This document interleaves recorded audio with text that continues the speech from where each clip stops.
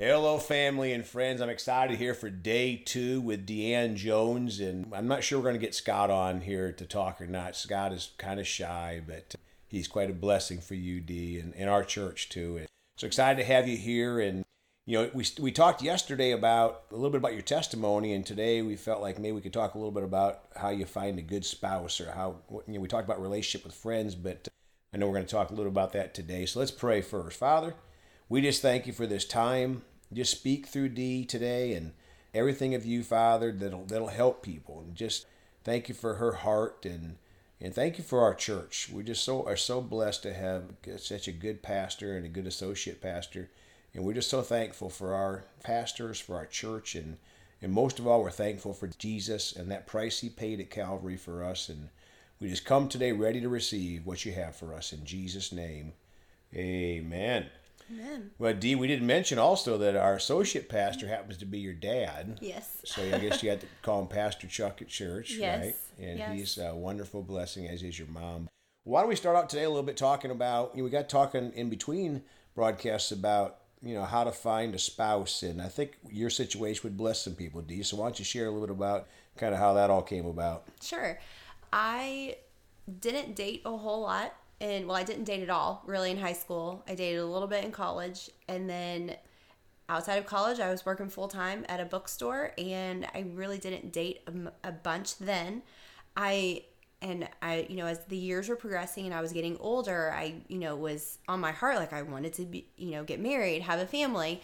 But I just really felt like I needed to be happy where I was. Like I needed to establish my sense of self as a single person. Mm-hmm. And so, and it was always in the back of my mind, it was always weighing on me like, oh my gosh, you're not getting any younger. You need to find your guy. You need to find your guy. You need to find your guy.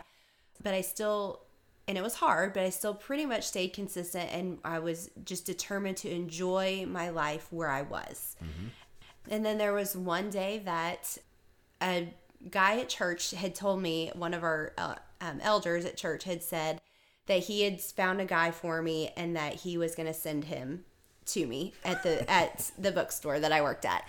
And so I was, kind of like, okay, fine, whatever.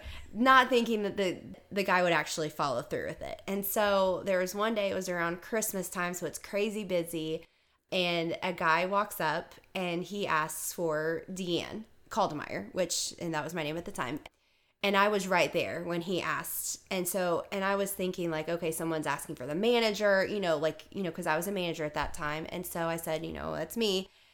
And he said he's the guy that, this mutual friend had sent him in to find me and he said, so-and-so was being a matchmaker and was, matching us up.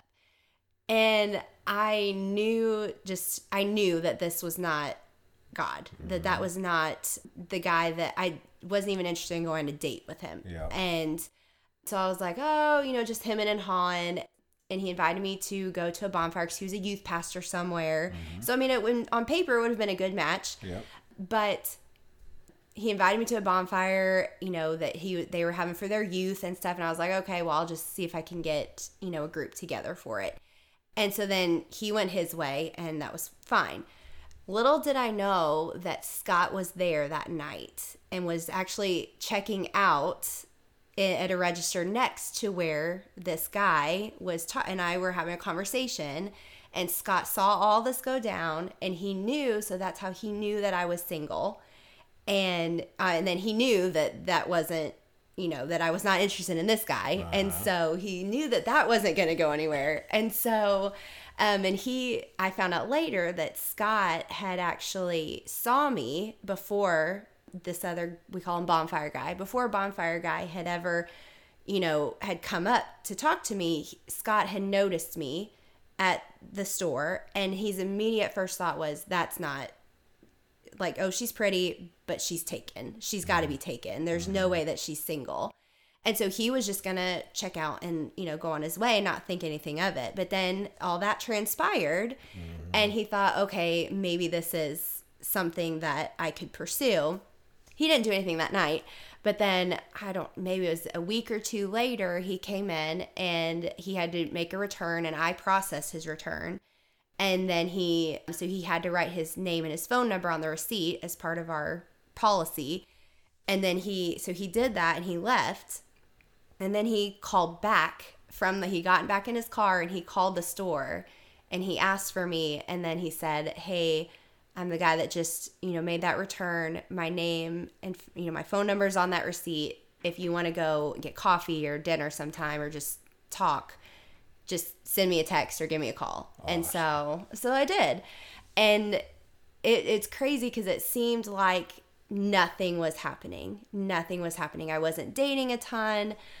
So it seemed like I was never, like, how in the world was God going to bring this, guy to me? And that whole convoluted story is God, That's amazing. I was thinking, Dee, that 2 points of that.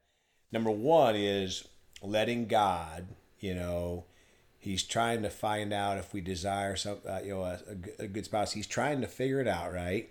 And then number two, listen to the Holy Ghost, because even though your referral had good intentions and that guy's probably a great guy, but he wasn't your guy. Right. Right. And you had to listen to that still small voice, and you knew that wasn't it, but God used that to have Scott there at the exact right time. And that is an amazing story. And Scott is a wonderful guy. We love Scott. We talk about him at church. He's one of our fun guys to talk about because Scott is he's one of the nicer guys you'll ever meet, isn't he? He is. He is very, very nice. And you guys started dating, and how long till after that you guys got married? Now I don't even know. I think we dated for about a year before we got engaged, and then we had a very short engagement because both of us were like, okay, we know what we're doing. We know this is. Amen. So, but yeah, it was crazy because when, like, weirdly enough, like I saw Scott that first night that bonfire guy happened. I'm almost positive I saw Scott that night, and I thought, like, oh my gosh, like, I noticed him and he had noticed me that same night, but I just thought, okay, whatever. He's just going to go his way. And then when he came back and I did the return, like, something in my spirit was just going off, and then when he called back, like, normally that's not something, obviously with bonfire guy, like, I knew with him, like, I don't even want to attempt to date. Right. But with Scott, I knew, like, I didn't know, there wasn't a flashing light that said, this is your husband. Right. But I knew that this is something that I needed to check out. Yep. Amen. Yeah. Well, and it's just amazing how God works in these stories, how people, you hear their stories of their lives and how they find their spouse. And sometimes it is somebody introduces them, like the first guy, but right. It's just listening to that voice of God, and that I think the power of getting into a church too that believes in the still small voice of God, right? Yes. Because there's a lot in the Bible, but there's not who you're going to marry. Right. Right. And so thankfully you knew how to hear that voice, and it all worked out for you, Dee, and you did really, really good. I guess it'd be really, really well, Mom. Sorry about that. But he's quite a blessing. And now talk about your kids just real quickly, tell you about the ages of your kids. Yeah. I have Rose. She turned 2 in October, so she's about 2.5 or close to 2.5 now. And then we have Cooper, who just turned 5 months. Praise God. Yeah.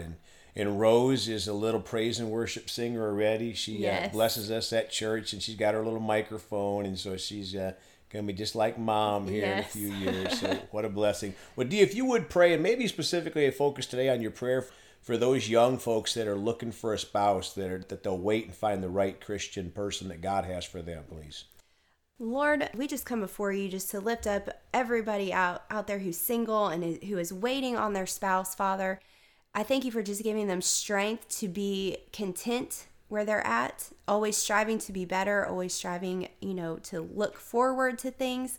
But Lord, I thank you for just giving them the patience to wait for the person that you have for them. Lord, I thank you for just giving them the encouragement, Father, that you have their best interests in mind. And even though it might not be on their timing, Lord, I thank you that you just help them to wait and to just wait for that person that you have for them, and just help them to know that it's okay to be single, and it's okay to be happy and single at the same time, Lord. I thank you and just give you all the praise and all the glory. In Jesus' name, amen. Amen. Well, thank you, Dee. Looking forward to tomorrow here. Yes. We're going to get a little praise and worship discussion after a bit here too. But if you want to contact Dee, you can do so at myoasischurch.com. And you can reach our ministry at celebratejesusministry@gmail.com or by phone at 812-449-8147. Please go talk to someone about Jesus today. We love you all. And remember, Jesus thought about you on the cross at Calvary.